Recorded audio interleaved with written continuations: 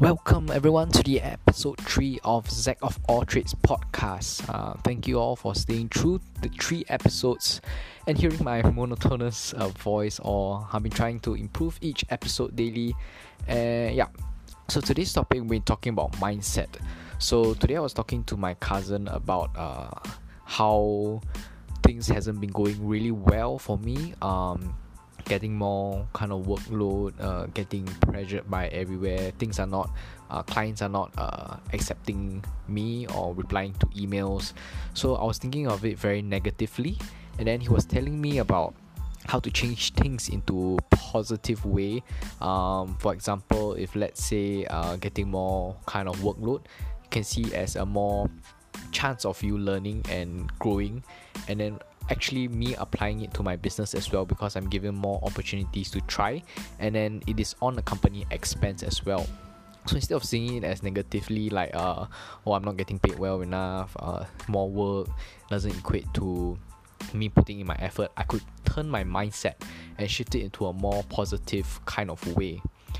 So that's the importance of mindset, which is why I felt that many of the courses I bought previously as well, the first lesson and the first week, usually they talk about mindset, which is, I feel, is an important part of every entrepreneur's journey, because as the journey goes by, things would not be easy.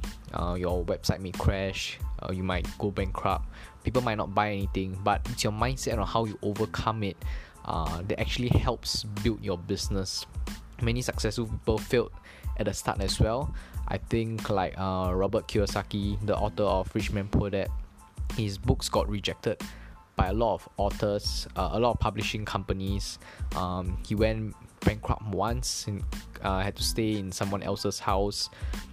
Even Rocky, the guy who wrote the movie, I think got his movie script rejected a lot of times or so. So all these entrepreneurs, I think Mark Zuckerberg as well, his Facebook didn't turn out very well at the start and everything. So all these entrepreneurs, they have one thing in common, which is their mindset.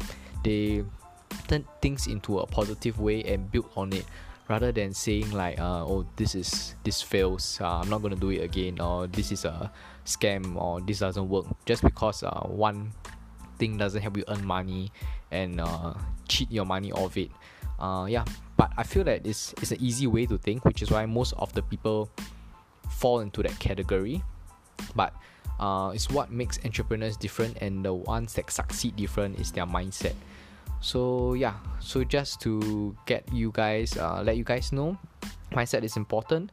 It's way how entrepreneurs think, how to turn a bad situation into a good one, which helps differentiate an entrepreneur that's doing well and someone that's just blaming the world for whatever they are done or whatever things are coming their way. So here's to encouraging every one of you to set your mindset right, think of it positively, and everything can be a learning experience. Even though you failed, look on the bright side, look on the little things in life that you have, and stay happy, stay positive. I'll see you guys in the next episode. Goodbye.